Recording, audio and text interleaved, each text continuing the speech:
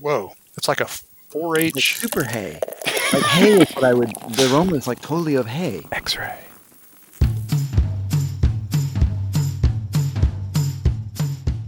And welcome to the Beervana Show, broadcast in Portland on X-Ray FM and available anywhere on your favorite podcast service. Hey, Jeff. Hey, Patrick. We're back in your backyard. We are. But I'm back in the host chair. Yes. So all things are back to normal. Phew. That was a bit unsettling. I liked it. It is. You clearly have a much easier job. Yeah. I'll take it. I don't like being in the hot seat. You did a great job. Yeah. Last week in our show, we did a special Beernomics about distribution. So if you haven't listened to it, go back and listen. That's right. 3 in a row. That's how important that issue was. 3 podcasts. Yeah. But a worthy topic for 3 podcasts, and something we've been literally meaning to do almost since we started this show. It is. If you want to understand beer, you must understand distribution. Yeah. Good stuff. Good stuff. So hopefully we'll get some good feedback from y'all. We're here in your backyard again.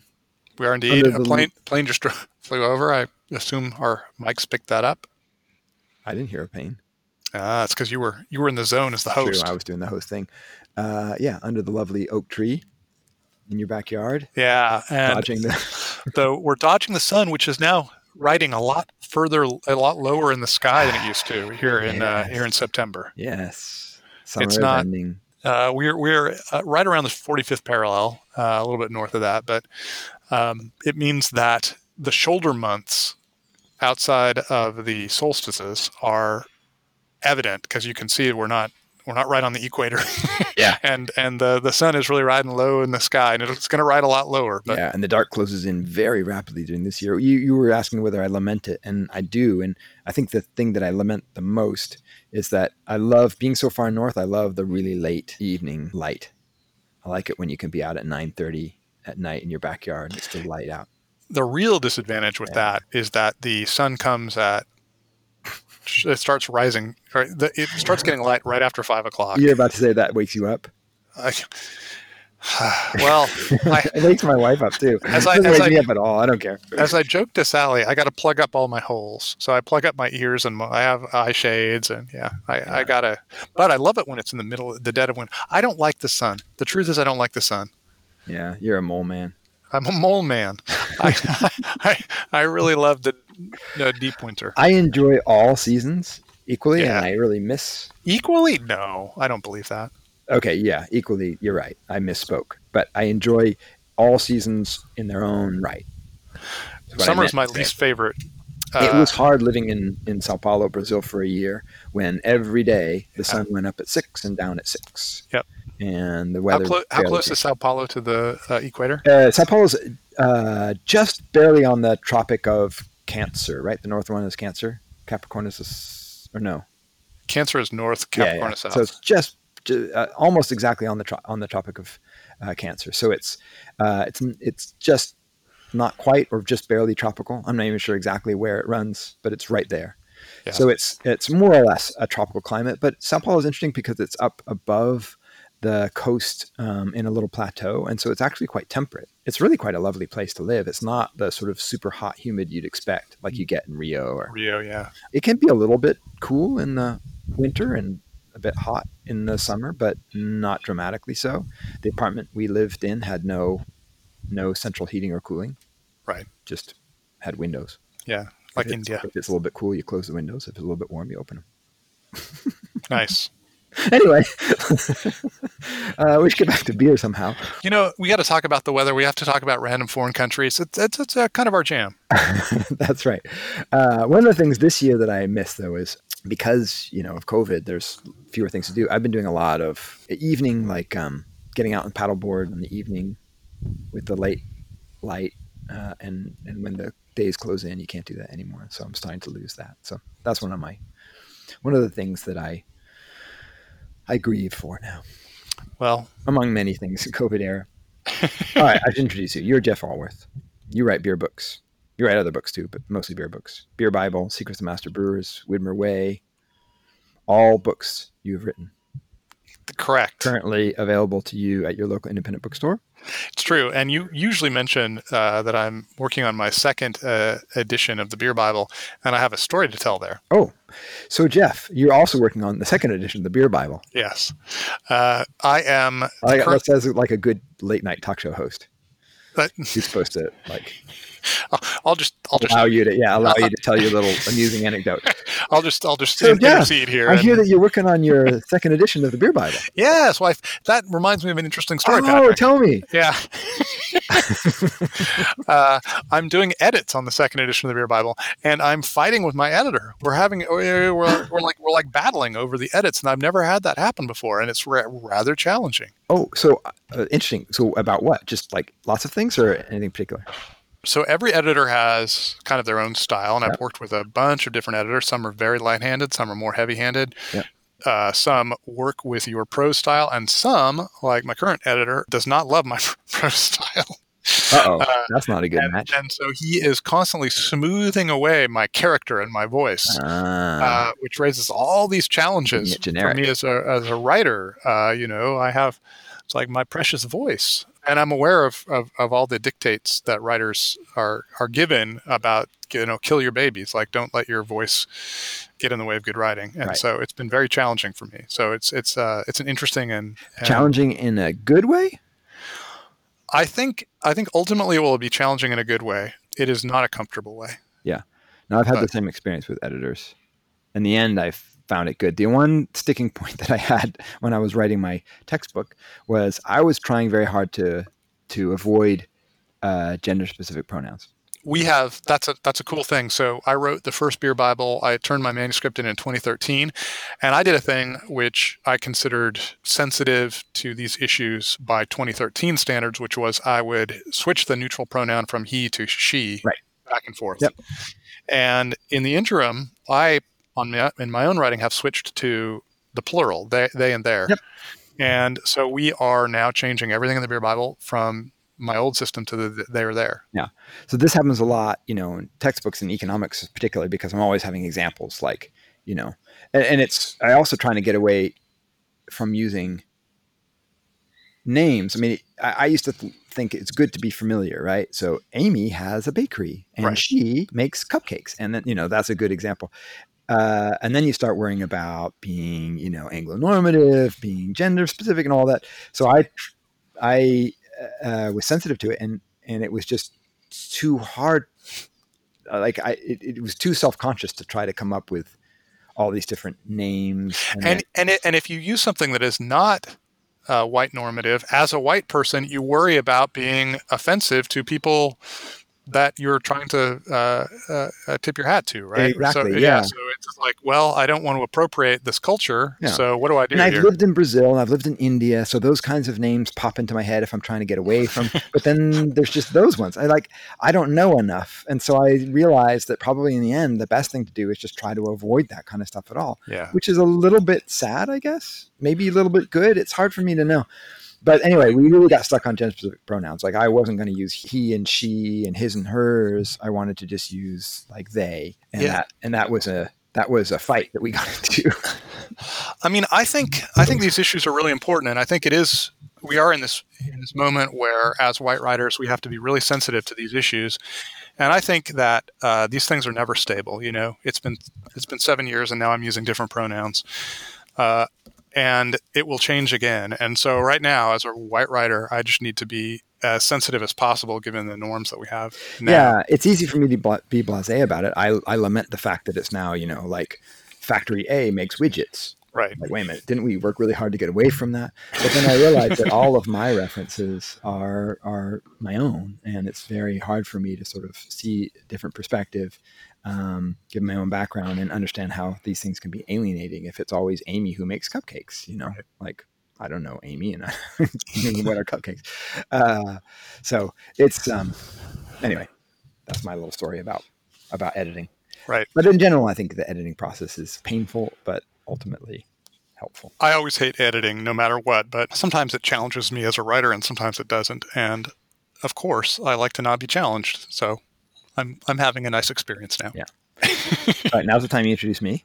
Oh, sorry. You are wow. 10 minutes in. Well, I'm just looking at the script. I'm like, Yeah, okay, there's that's one last thing we haven't Whew, ticked. sorry. You are Patrick Emerson. You are a economics professor at Oregon State University and author of a intermediate microeconomics text, which is why you know all about editors. Yeah, which I still haven't read. I said I was going to buy that book and read it, and I haven't done. Well, you don't have to buy it; it's free. Well, that's true. I was going to download it and read it. I haven't even done that. That's appropriate because I'm still behind on reading all your books. Although, I joke about it a lot. I have read a lot of your books. I'm a lot of pieces of your books. Excellent. We'll see today whether you've read anything about my my Amber Logger section. My challenge to you, Jeff, is that I had a professional editor editing a number of chapters of that book, and then when the textbook market fell apart and we decided to stop the project with Pearson, and then I took it over to the open source textbook project at Oregon State, I suddenly didn't have an editor. And so the challenge is, can you tell which of those chapters has been professionally edited and which have not? Yes, I will be able to tell. I guarantee that. That's not what I meant. That's not what I said. I said, you have to tell me, and that way I'll know you've read it. All right. I will tell you. You really don't want to read that book. Trust me. I feel challenged. Well, so our discussion of the changing of the seasons is not incidental to today's topic. In any normal year, you're giving me the thumbs up. I know. Would you like to tell us about your finger, Jeff? I had my finger operated on it, so now it's my index finger, which is sticking out. It's wrapped in gauze and it's sticking out weirdly. And I just gave you the thumbs up with my finger sticking out. So it's like I was pointing to somebody over there. It's very, almost sinister because it looks like you've got a little, like, making a gun gesture with your hand. I was recently at a pub, one of the few pubs that I go to, and somebody saw me sitting there and she came over and she said, at first I thought you were just flipping me off. Like, no, it's the index finger, and I can't do anything about it. Which is super ironic because both my younger son and you had to have surgeries on your fingers at almost the same time for almost the same reason. I know, it's interesting. And I considered it an old man thing, but it was your young son who had it, which was fantastic. Old man thing, which is that he had this tiny little Band-Aid which lasted a few days, and then he's done. And you still have this massive bandage wrapped all around your hand and finger. They're so worried about me dying from this. There was all kinds of precautions taken. Like, you're a 52-year-old man. We really don't want you to die from this minor surgery. So I pulled through. Okay. All right. In any normal year, Munich's, I should have rehearsed this. Theresienwiese? Yeah, it's like Visa at the end, but there's only one S, so I don't know. Theresienwiese Fairground would have been the site of much activity this week as workers prepared for a party. Before the pandemic struck, the 187th annual Oktoberfest was scheduled to start this Saturday, September 19th. Alas, it has been canceled this year. Nevertheless, we'll take the opportunity to discuss the fest, its history, and the beer it inspired. We may not be able to attend this year, but we can remind ourselves why it remains the granddaddy of beer fests. And in fact, as the fall comes, this is one of the things that I look forward to, is the changing of the beers. Yeah, me too. And readers of my blog will know that I've already blogged about my appreciation for the style of beer that is served at Oktoberfest Festival, which is also called Oktoberfest or Fest beer. And I'm really looking forward to having more fest beers, so that'll be fun. Yeah, and then there's lots of other styles that come along in the fall as well, which, fresh hop beers, which we mentioned last week. Beers, which we mentioned. People tend to start drinking darker, spicier beers. Yep. So, yum. I know. It's cool. All right, we will get to Oktoberfest in a moment, but first, of course, we have to tell you the news.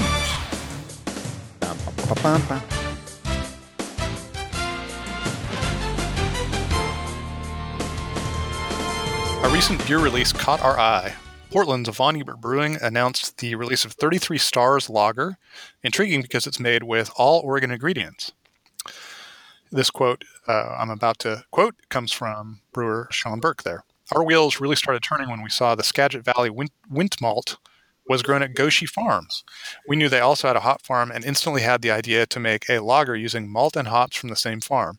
It felt like a unique idea and a good way to let Oregon ingredients shine. So Goshi Farms is down there in the Willamette Valley. Mm-hmm. As more states grow hops and barley locally, this will likely become a commonplace practice. And I'm excited about that. And I actually had the idea, which I challenge any brewers listening to this now who hail from different states to do, which is it would be super cool if like a Oregon brewery, including maybe Von Ebert, and a Washington brewery made the same recipe but out of their own ingredients. So like Ah, Cascade hops from Oregon and Cascade hops from Yakima, and you know, and then we taste them and see if we can tell the terroir of the beers. that's an excellent idea for Thank the you. super ultra mega beer geek. Shut up. No, I do. I meant, I think it's a fantastic idea. Full stop.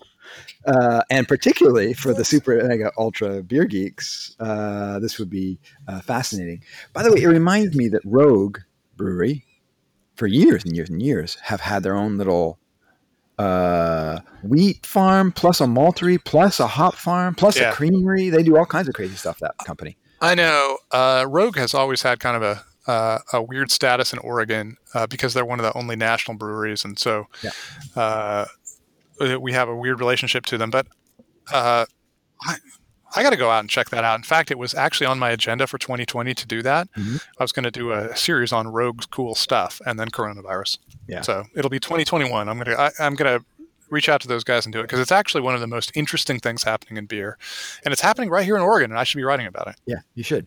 Yeah. All right, get on that. All right. Okay, next piece of news. The state agency tracking beer sales released figures for June in Oregon, giving us the picture for the first half of this COVID year. Overall, things weren't terrible.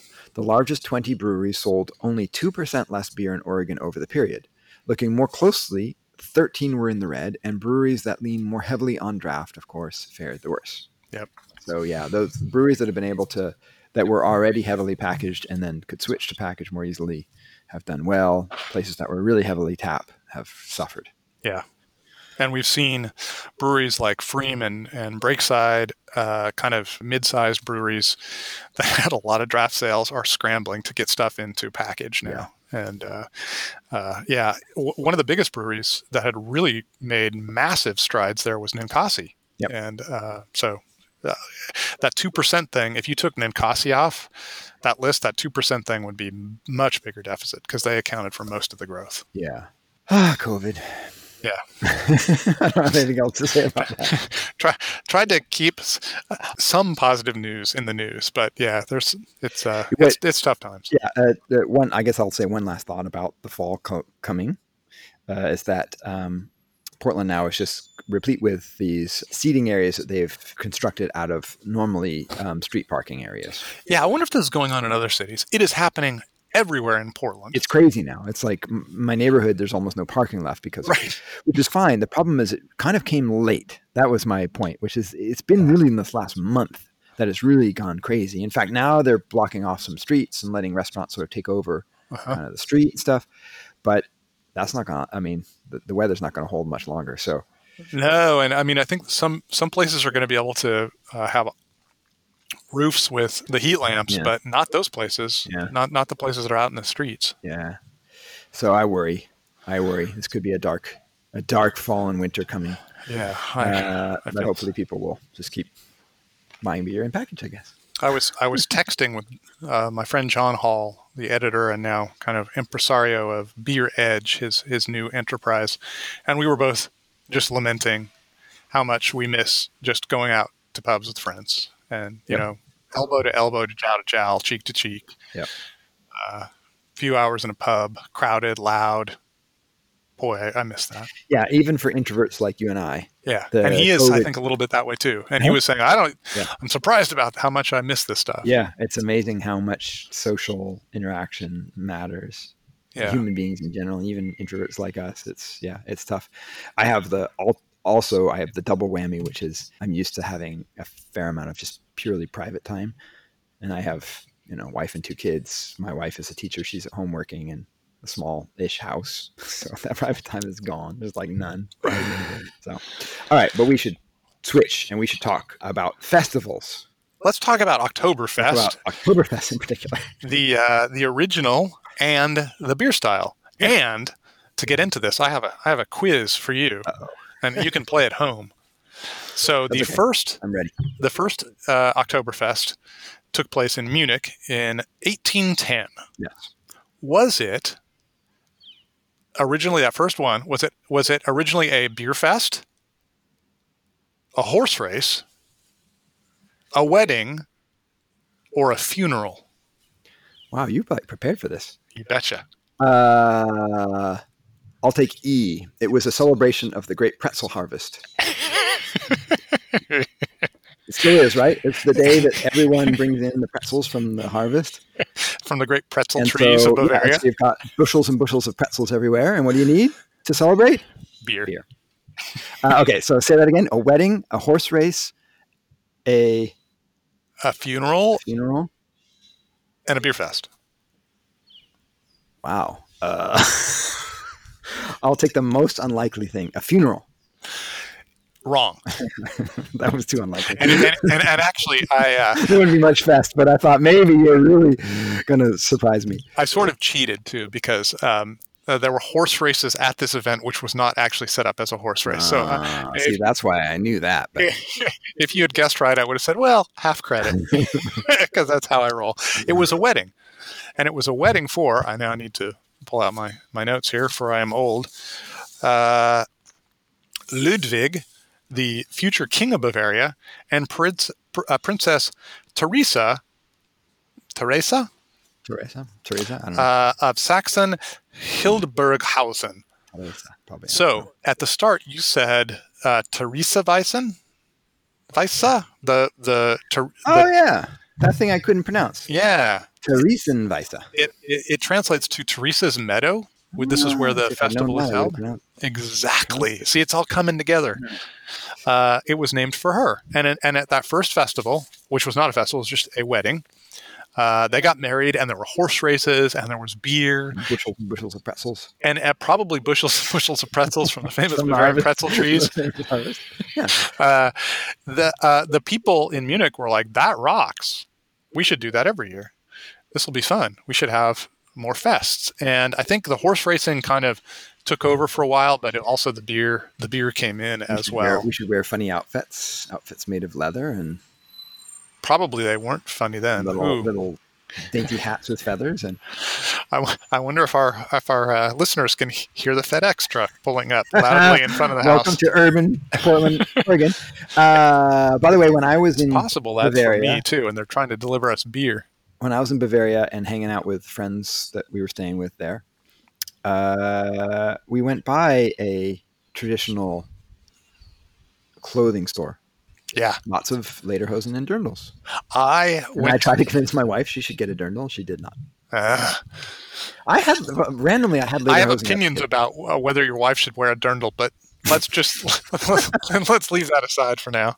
Yeah, she's not exactly the right dirndl type, is she? Oh, I think she would look fantastic in a dirndl. And you, my friend, would look spectacular in lederhosen. So randomly, I had lederhosen when I was a little kid. I have no idea how I got them or why or when or who. No, but I had lederhosen as a little kid. I went to one of those places in Munich too, and they had a catalog. Yeah. And the catalog was spectacular. It had all these young Bavarians wearing dirndls and lederhosen in like sexy pose. Yeah. So it was just like one sexy pose after another in this traditional wear. So we took one of those catalogs home with us and had it on our coffee table for a while. And every time I picked it up, I cracked up. It was really amusing. But by the way, Bavarians are very protective of their heritage, very proud of their heritage. And I was trying to sort of gently tease them about this, and they were just not having it. Like, yeah, this is our traditional clothing. It's awesome. Shut up. so by the way, I joke, but I understand that Bavarians are very proud. I take it very seriously. Yeah, they're very proud. And, the truth is there's quite a bit of Bavarian style that I like. They wear these cool little jackets that have a Nehru collar. Mm-hmm. They're super cool. And then they wear these like fedora things with the feathers. Yep. Those are also cool. Yeah. I would love to get one of those jackets. In fact, I would love for you to have one of those little hats. I would look in that hat. Next time I go, I'll bring you back a hat. Thank you. I want one of those jackets, and I went into that store looking for one of those jackets, and those jackets, it turns out, are really expensive. So I did not buy one of those jackets. All right, let's talk about beer. Yeah, let's do it. So let me tell you a little bit about the historic festival. By the way, in Munich. Just to explain one thing quickly, what everybody wants to know. It's Oktoberfest. It happens in September. That's right. So explain. Well, it happens partly in October. It happens as you read in the intro, it usually starts with, maybe it's like 16 days, and the majority of that is in September. I don't know why. I have no idea. Ask the Germans, man. Why are you here? Oh, They're ridiculous. I was like, the only thing I wanted answered. It's because it ends in October. Okay. There you go. Thank you. That's exactly what you need to do. Just sound authoritative.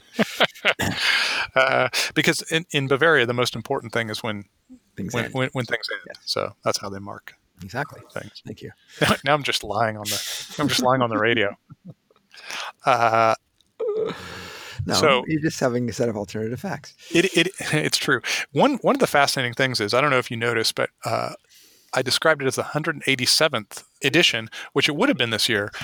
And yet it started 210 years ago. So they haven't had it every year. This is not the first year that they will not have it. I'm sure they didn't have it in World War II, probably didn't have it in World War I, probably, I don't know. There were other things that interceded. Right. So, but it did start a long time ago. And now everybody knows there's this big drunken fest, which it is. Mm-hmm. Is it, by the way, just a pretty truly Bavarian phenomenon, or has it spread to other parts of Germany? No, it has to like other parts of the United States. There are beer festivals elsewhere, and in fact, it is not the oldest beer festival. There's an older one in Germany, maybe more than that, but the oldest beer festival in the world is a German beer festival that is not Oktoberfest.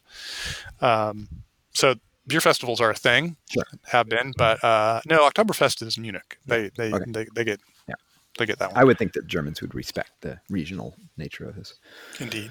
So a few stats about Oktoberfest, what we're missing. Millions of people go every year. Interestingly, and this is to your point, which I think is pretty cool, it is largely a local celebration. So 60% of the people are from Munich, amazingly, and 75% are from Bavaria. I always assumed that it was, before I knew anything about Germany, I just assumed it was one of those things where it was all Americans. Right. The locals don't bother. And yeah. It's just a big tourist thing. No, actually, given what I know about Bavarian heritage. Yeah, now that I know more about Bavaria, it's not surprising to me at all, but it is an amazing stat. They drink 8 million liters of beer there. Yes. 8 million liters. And for anyone who's seen it, they usually serve them in 1 liter mug. So they're drinking them. The roasted chicken is the big deal, not the sausage. Oh. Yeah. 500,000 chickens. Wow, who knew? Which is kind of amazing. And only 125,000 sausages. That I did not expect. There. Yeah, it's chicken is the thing. So the truth is... it goes better with pretzels. Yeah, that could be true. The truth is, I have not yet made it to Oktoberfest, and it's on my bucket list. I didn't want to go. I didn't want to spend some of my precious time in Germany going to Oktoberfest, so I didn't go because I was going to breweries. But... I'm there. All right, 2021? 2021, let's go to Oktoberfest. Let's do it. Oh, and just the last little note there. It pumps. Care to guess how much money it pumps into the local economy? I do not care to guess. €1 billion over 16 days. It's quite a bit of money, which is not being pumped into Munich right now. Yeah. It would normally start this weekend. So depending on when you listen to this, I think the podcast will be broadcast on Thursday, and it will be that in 2 days or 3 days, depending on when you're listening to this. And so it's still always at this fairground. Yeah, absolutely. Oh, yeah, absolutely. And so it's really contained to that. Like there isn't like little satellite Oktoberfest activities at different places around town. I don't know. That's a great question. We'll have to go and find out. If it were in America, there would be. Right. Everyone would capitalize on Oktoberfest. Totally. It's Oktoberfest at, Yeah. Yeah, the little breweries in town would be like, we're having our own. Outside the fest. Yeah. Yeah. Okay, I want to talk about the beer next, but good. I feel While like we do that, how about I get a beer? Yeah, I was going to say, why don't we start drinking beer? Yeah, let's start with, we have a fest beer on hand. Yes. Get by don't wander away from your mic. I know, I was going to be polite and serve you first, but I realized that audio wouldn't work well. No, so we got to have the audio. So we have do you want to say what we have here? Yeah, so this is the Rosenstadt Fest beer. So Rosenstadt is local Portland brewery, and this is their Fest beer. Anything else you want to say? Yeah, one of the guys is German, two-man operation, and the other guy is married to a German, and they love German beer. And they have chosen the word Fest beer, and we're going to talk about why that is. You get some too? Oh, okay. Yeah, why don't you give me a little? Pour me a little, if you don't mind. There. That's not too bad. To me, yeah. So So as we're starting this beer, I know you're about to say something else, but just tell me sort of what to expect, what you would expect a fest beer, an Oktoberfest beer, to look and taste like. So we'll go back to 1810 and what they were drinking all the way to the modern times. And that beer has changed a lot over the period of that I time. will say that this is damn a good-looking beer. Yeah. So Oh what you want, we're going to talk about the color, which has shifted over the last 30 years. But it should be an amber lager.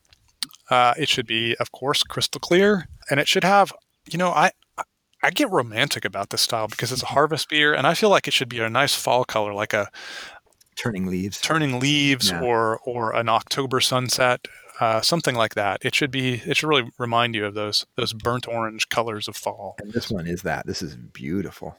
The main character we're getting out of this is the Munich malt, which I'm going to talk about a little bit more later. But it is going to have Munich malt is characterized by toast, bread and toast, but particularly a toasty quality. Yep. So these beers have toast. Traditional fest beers are going to be hopped with herbal to spicy hops, which offset that toast very nicely. So it should be present. It should be not a super bitter beer, but a nicely balanced beer. Yeah. The thing is, at Oktoberfest, they hand you liters of these things, and you're going to drink like more than one of those. So it's got to be a really balanced beer. Right. It's a little bit stronger. It's a harvest beer, so these are usually around 6%. And their flavor threshold is higher. Like Helles is the classic beer of Bavaria. These are stronger both in the malt and the hops, so the balance point is higher. But it should be totally harmonious because you got to drink 5 liters of these things. You gotta. Yeah, this one, by the way, is 6.2% ABV. Around 6%. Yep, there you go. So this is crystal clear. It's sort of an amber, but more to the orange, as you suggest. It's really gorgeous. It's got a nice head retention, very fine.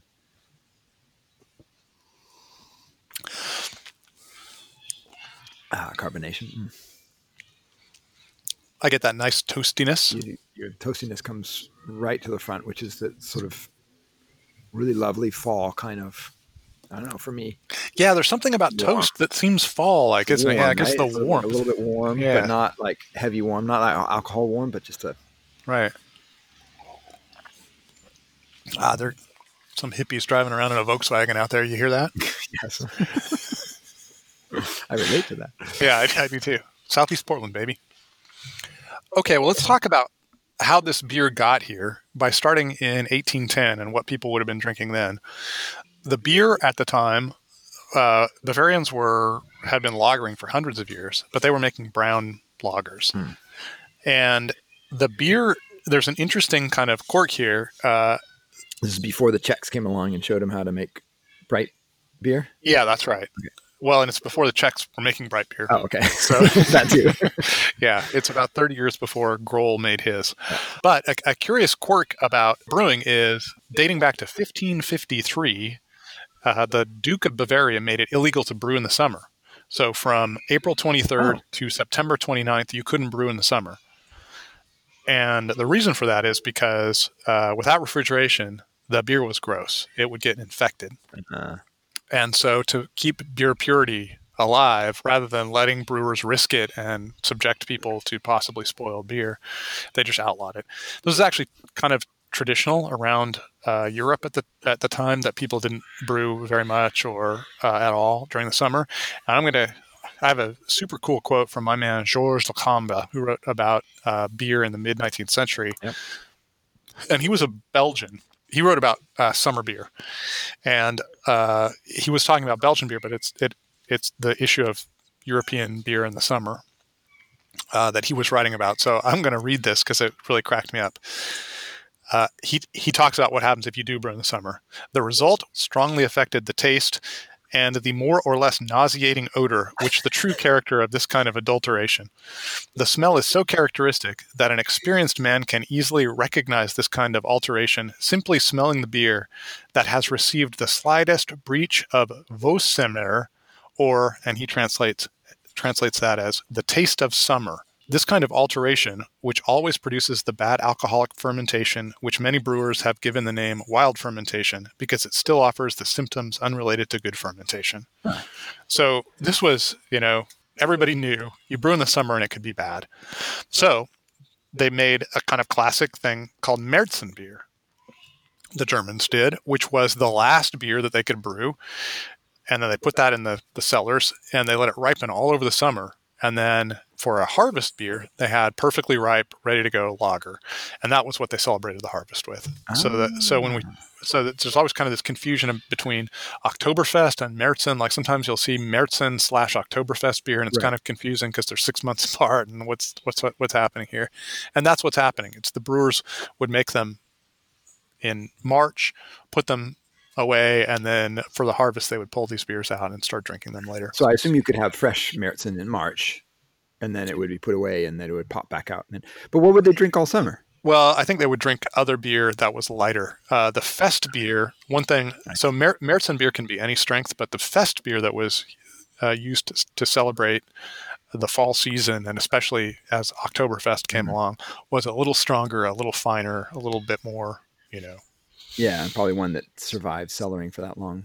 Yeah, and I think, the longer you cellar beer, the more mellow it gets. Right. So they were able to pull out the primo product for this. Oh, that's actually kind of a cool. So this is sort of like all this beer has been sitting in wait, and then we pull it all out for our big festival to celebrate the end of summer, essentially. Right? Yeah, and the harvest, right? So the other thing that's happening is you have this moment of abundance, and you have this really abundant beer style. Yeah. What's that? I said the pretzel harvest, as we talked about. Yeah. Harvest, yeah. So when those pretzel trees are all the pretzel trees are already, they're dropping them. By the way, if I'm distracted, it's because we are sitting underneath this big giant acorn tree, and there are two busy little squirrels back there. And man, they're busy and they're running all around, hopping into the trees. They're very amusing and a bit distracting. So my apologies. They're going to start hucking down acorns, and it's kind of dangerous. One could bonk me on the head. Yeah, you're okay as my guest, but I could be beamed. Very cool squirrels, by the way. So moving forward in time, I think we've talked about, but I'll just mention briefly again. In the 1830s, these two famous brewers, Gabriel Sedlmayr from Spaten and Anton Dreher from Vienna, the Schweckert brewery, were apprentices at the same brewery, and they became friends. They were scions of brewing empires, and their father sent them to learn about brewing. And they became friends, and they were like, we should go on a cool brewing odyssey, sort of like you and I did in 1992 when we went on a cool world tour, travel tour.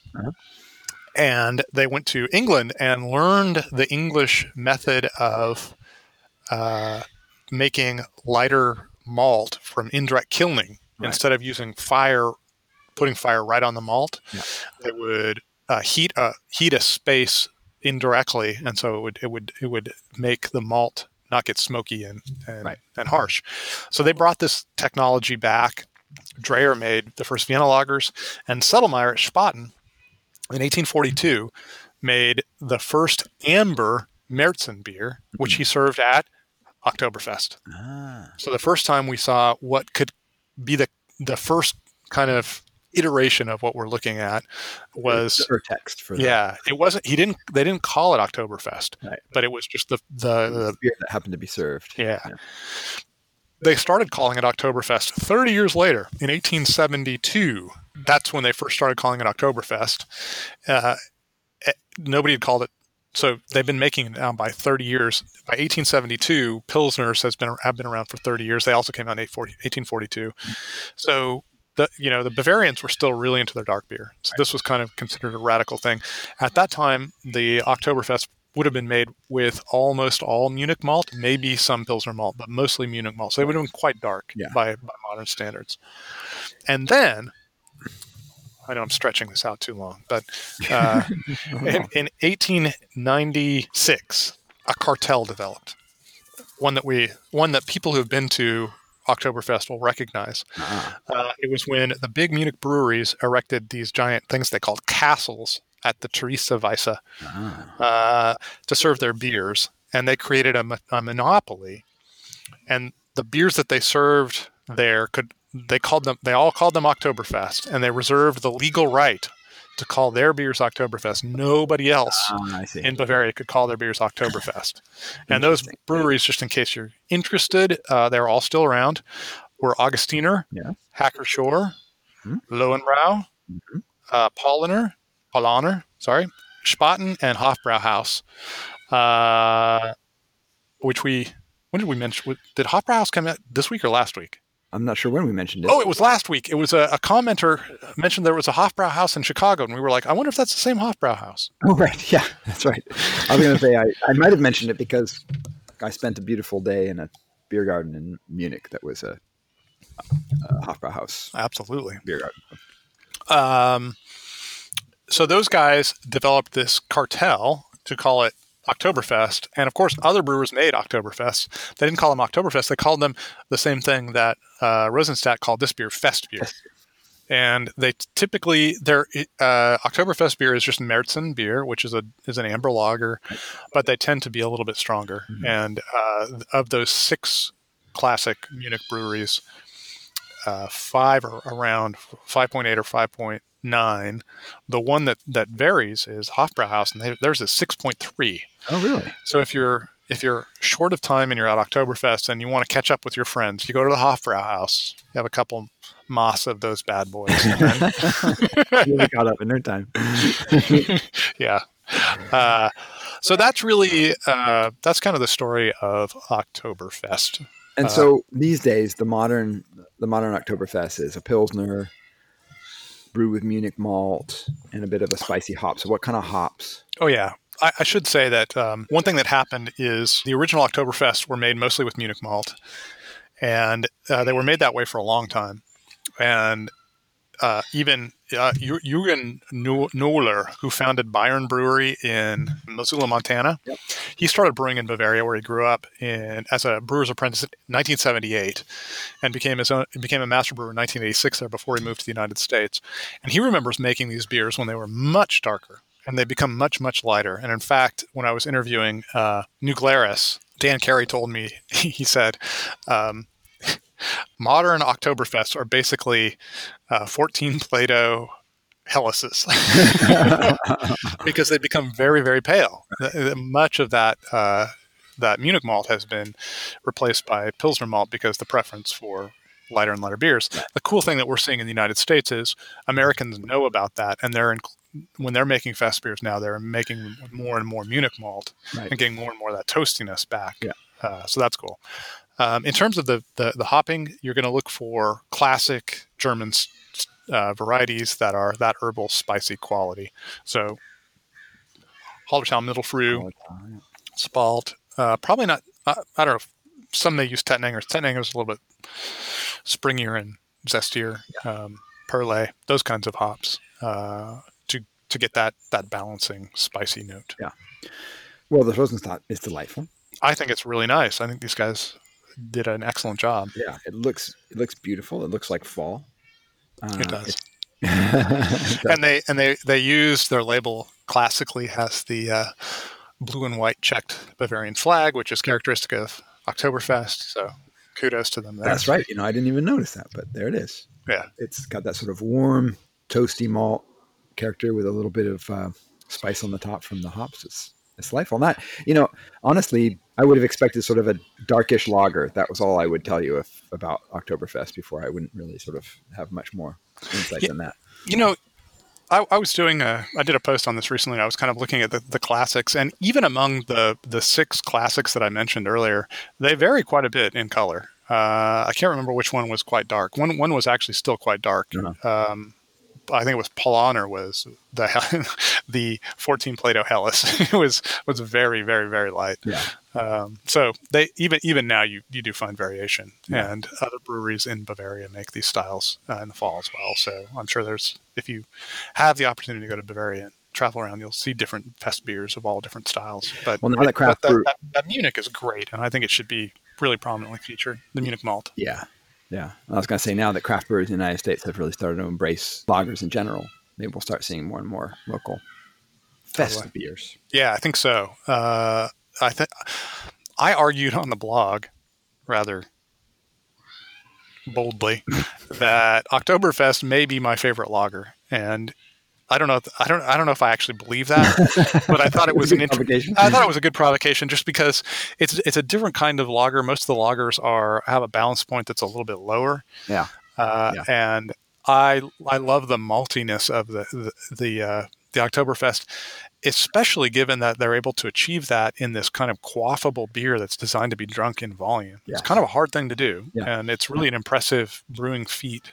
So I really admire this beer. Yeah. Although at 6%, Yeah, you can quaff a lot, but still, I know. hit you in the head. I know. That's when we see 6% IPAs, we're like, well, that's robust. Yeah. That's plenty. So I'm surprised that's how strong it is in Germany, in fact. But So, thus ends our Oktoberfest tale. However, the coolness of this episode is not ended, because I brought a very special beer for us to try next, all right, which comes from the same region. I'm gonna let you do the honors here. All right. This beer, which you'll be delighted to know, is quite low alcohol. That's my trademark now. It is your trademark. Well, also, it's the middle of the afternoon, and we're tired and old. So, Yeah. By the way, I think it's only like 3%. we mentioned this in the last pod, but not this pod. Is that we're in your backyard, and somewhere nearby there's kids with a little outdoor pool, which you're probably catching on our podcast. They're screaming like banshees over there. So we're talking about Oktoberfest, and in some ways we're still midsummer here because we're in a heat wave. Totally. All right. All right, so tell us about this beer, man. Can you hear that? Yes, I can hear it. Not quite Edwina levels, but No, it's not very good. I have the headset on. It doesn't work so well. So there's a beer, a traditional beer that died out 100 years ago. This, you may be holding the first commercial example of this beer style made in 100 years, which is kind of remarkable. It comes from a brewery called Seedstock in Colorado, and the brewer there is really interested in reviving historical styles. And this one is called Horner beer, which is a style I had encountered, but it's a really obscure style. It comes from Horn, Austria. okay. That's where it gets its name. And Horn is just northwest of Vienna and not super far from the Czech border. It was brewed in the late 18th century. And in fact, Mozart, it's the only beer Mozart ever mentioned, and he mentioned it quite favorably.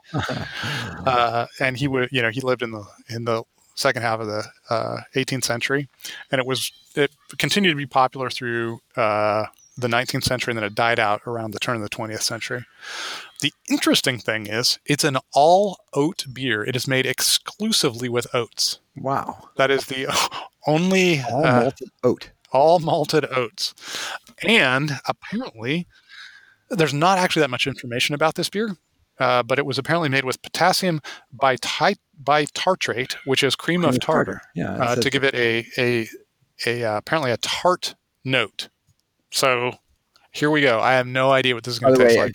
I don't know if you found this, but it's 3% ABV. Oh, I did. I thought it was 3%, and I couldn't find it. Yeah, it's up there. It's 3% ABV. And it says brewed with cream of tartar, Mozart's favorite. There you go. And Seedstock is from Denver, by the way. They didn't exist, I believe, when I lived there. But wow, it has the most unusual aroma ever. It smells like it's. I remember cream of tartar is the little thing in powder you have for baking, right? Like I remember it, but I don't know anything about it. This reminds me. This is very bucolic. This reminds me of a barn. This is smells like these oats. I guess. Oh my God, you're right. I wouldn't have. It's like hay. It's like horse and hay. Yeah. Yeah. Whoa! It's like a 4-H. Like super hay. Like hay is what I would. The aroma is like totally of hay. Don't you think? I do. Yeah. It's like horse barn. It's totally like horse barn. It tastes like horse barn too. It kind of does. It kind of does. That's a crazy beer. It's a little bit tart, not very tart, and it's got a wild flavor. I mean, I don't know how else to describe it because it's 100% like if you've ever been in a barn with horses and hay in their paddocks, this is the smell and the taste. It is. It just really is. What Mozart found attractive about this, I mean, it's interesting. It is interesting. It's pretty tasty, but it's extremely evocative of a wow. It has taste. It If has that's what you mean by tasty. it has a lot of taste. It's I find it unpleasant. it's Just gonna say. I mean, I think it's a super interesting experiment. really unpleasant. I find it unpleasant. Is it because of the evocation is so of horsiness is so pronounced? It's super on the nose. Yeah. It's. I mean, we should explain. It's also the head lasted about 2 seconds and it was gone. Yeah. So it looks like a murky It ass does look glass like of wine it's like what you'd. Yeah, it's a murky, hay-colored, straw-colored. It's with not a bubble it's in like sight. what you might think you'd get when you hosed out the horse paddock. So I'm gonna go really into a dark place. But like when you're Aren't you glad you sent us this beer seed stock? No. I don't mean to. I mean, I think it's fabulous that they're trying this authentic style. There's a lot of reasons why those styles didn't last, and without doing this, you wouldn't know. So I mean, like I think it's probably exceptionally well made beer. But here's the dark place, which is when you're like hiking on a trail that's shared by horses, and they leave the little road apples around. Uh-huh. Yeah, that's kind of what it evokes when I drink it. Yeah, I wouldn't go that far. To me, it's much more of the we'll get a live action. This is good. Yeah, you should actually document snap of this. Oh, where's the bottle? Here, give me the bottle. Yeah, the bottle, and there's more in there, so you can get a nice pour. Don't you like? We're live casting the photography. Photography. Yeah, I mean, everyone's going to get to see my wounded finger here. I was going to say something snarky about that to begin with when you're saying it's an old style that died out, and as an economist, I'd say, well, that's because the market has spoken. Better styles. It's like why these bright pilsners came and took over Germany. Bitters are dying out too, my friend. Just saying. Hey, shut up. That's because people don't know what they're talking about. Exactly. No, it is a weird style of beer. I mean, I'm sure that there are some people who, as we know from the different hops and how they affect us differently, you and I are quite different.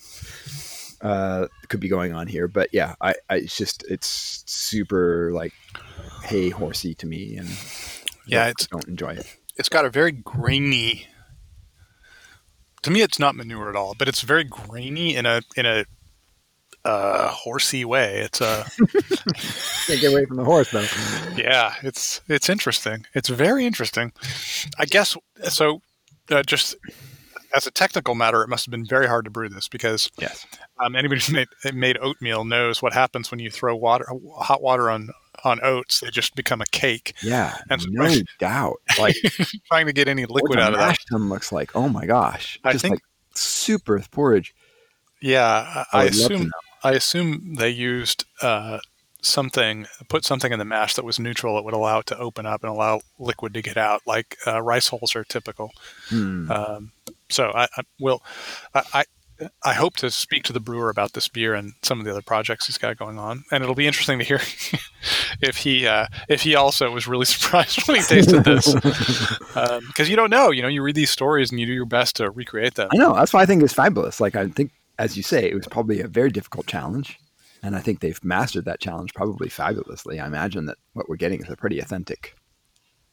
And I think anybody who is interested in beer, historic beer, beer made from different ingredients would really appreciate this experience because it is really distinctive. This is not like in many cases you try historical styles, and one of the things that's most disappointing is when it just tastes pallid and not very interesting, and you can't really tell anything about it. It's like, well, it's not very. I wouldn't know that that's a historical style. This is super distinct. This is really distinct. Are there hops? I don't know. Yeah, I don't detect. They are. If there are, they're below the threshold. I don't. Maybe it's the cream of tartar that gives it the balance. Yeah, I would say the acidity is low, but slightly present. I mean, it's very, very slight. What a weird beer. Well, wow. Cool. Everybody, Seedstock is definitely a brewery to watch. They're doing interesting stuff. Yeah, absolutely. Thanks so much for sending it. I don't mean to, I'm not commenting on the brewery. I'm just commenting on the style. Yeah, I really hope that the next time you guys do something weird and cool, I like Meersburger, which is made with what is the ingredient? It uses some herb that's horribly bitter, and descriptions are like going to the gallows. And this thing was super popular. Goethe talked about this beer. Yeah, well, it's like the Burton Snatch. Right, exactly. Yeah. We've had that. That's disgusting. That's horrible. That's like the worst thing ever. And how did people decide that this is a good thing? It's like Marmite. I know, it's true. Or Vegemite if you're from Australia. But I mean, it's the same thing. Like that's just objectively horrendous stuff. The Burton Snatch is the smell of rotten eggs in beer. Sulfur, yeah. The sulfur that is not the burning match, but the rotten eggs, which Patrick and I tried in Burton. And whoo, boy, it was also one of those things that was not subtle. That was another experience that we thought, will we be able to tell the Burton Snatch? We told this. There was a time when it was celebrated. Like this was like the ultimate. You needed to have the Burton Snatch in your beer if you're going to call it real beer. So. All right, so Seedstock, Meersburger. That's my recommendation. Yeah. And then you can try the Burton. That's true. Excellent. Well, thank you very much for sending us that Seedstock. We'll look for other cool projects to come. Yep. Now we got to turn to the mailbag.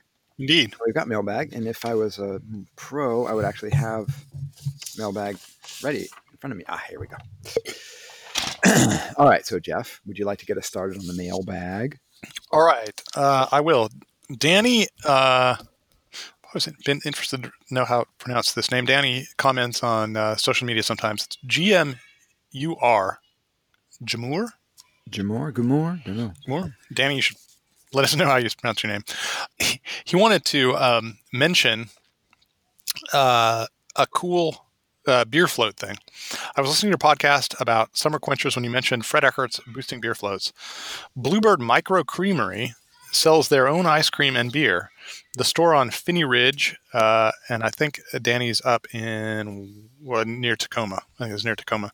Has a chocolate stout on tap and vanilla ice cream in the freezer. One of my favorite pleasures is to walk up there and have a beer float with that combination. It was delicious. The store on Finney is looking for a new location. Anyway, sorry, cut into the weeds there. It's a super cool thing. Fred Eckert. We talked about this in the past, and I inquired to see if anybody had a beer float, and Danny shares that info. So that's super cool. By the way, sort of a little anecdote from last weekend when I was doing another backyard socially distant barbecue with a common friend of ours, both undergraduate roommates, Eric Hartman. Skeet Man. He was, I volunteered to bring beer and to bring dessert. And my wife had baked a dessert and needed ice cream. So I went down to my corner store, my little bodega, and I got a 6-pack of IPA and a thing of vanilla ice cream. And of course, this being Portland, the guy, when I got at the cash register, said, beer floats, I see. I said, well, yeah, but probably not the best combination. I don't think I'd go for necessarily a hoppy IPA with beer float, but. Well, a hazy might be perfect. Hazy might be perfect. This was not that. Yeah. Okay. You're going to have to negotiate this other very long email we got. I realized Scott. That you've been, okay. Yeah, this is very long, so I'll do my best. I would skip down to the second paragraph. Go from there. Gotcha. Okay, so this is from Scott DeLone. Thank you, Scott, for writing in. What he says, he doesn't have a specific question, but talks about liking when we talk about beer styles, like this podcast. The Lambic history of IPAs, the Pilsner Taste Off are some of my favorite episodes. In fact, the Lambic one and the IPA one inspired me to have a beer tasting weekend. One weekend, I bought a few bottles of Lambic, an Oud Creek from Lindemans and an Oud Goza from Tilquin, among others. Another weekend, I tried to recreate the history of IPA, starting with the British-style IPA, yards, moving to Sierra Nevada, eventually getting to New England style and milkshakes. They've been fun experiences for me so far, so thank you. So this Pilsner Taste Off is a good way to... By the way, I'm thinking in the winter we should do an IPA taste off. I seed that in your mind? Yeah. So I was about to say our Pilsner Taste Off is a good way to sort of introduce yourself to like a good way to do it. Doing blind tastings and how to conduct that is a lot of fun. It's a good. What else are you going to do during this COVID time? Go Indeed. get yourself a bunch of beer and do a tasting. Okay. He also has a podcast topic suggestion that is the Beer City Tour of Philadelphia. Lived in Philly suburbs all my life. It's a great beer city with a great history. Portland may be the beervana of today, but Philly was the OG beervana back in the 90s, in the 1890s, that is. Pre-Prohibition, it was one of the biggest brewing cities, and one particular area of the city has even been called Brewery Town. Some estimates claim that there were close to 700 breweries in that era during its peak. Many were most likely a Zeugelhaus homebrew style place, given its German history. But I think it would be a great pod topic. Some other Philly tidbits. This is a long email, so I would say let's stop there and say yes, Philly is definitely on my list. Scott wrote us a wonderful email, and we totally read this, and we will keep these suggestions. Yeah, our virtual beer tour is something that we're trying to do in this COVID time to take people virtually places we can't go physically. Yeah, I've been trying to find new voices in beer to speak to when we visit these breweries, because I think they might have a different access point. But Philly is an interesting place because there is an old beer and whiskey writer there named Lou Bryson. I mean, old both in that he is our vintage, but also he's been writing about beer forever. Right. And he might be an interesting guy to talk to about Philly because he has seen the scene over this whole period. Well, not since 1890, but certainly since before the 1990s. Yeah. I love Philly. I've been there a number of times, but actually I haven't been exposed too much to it because I go there for conferences and things. I'm downtown. I don't get exposed too much to beer, except what they serve in like the conference hotel bar. It's a terrible... when you say these things to me, it hurts my heart. When I've been to Philly once, and I was there for less than 24 hours. And you know what I managed to do? I managed to go to the Yards Brewery. It was a pub. Actually, I don't know if it was the Yards pub, but they had a lot of Yards on tap. And it looked at Independence Hall. So I was drinking my porter from Yards, looking at Independence Hall. It was a transcendent experience. It was a perfect Philadelphia experience because that Philly would have been one of the main ports for British porter back before colonial times. It is one of the most historic places to drink porter in the entire world. I was looking at Independence Hall.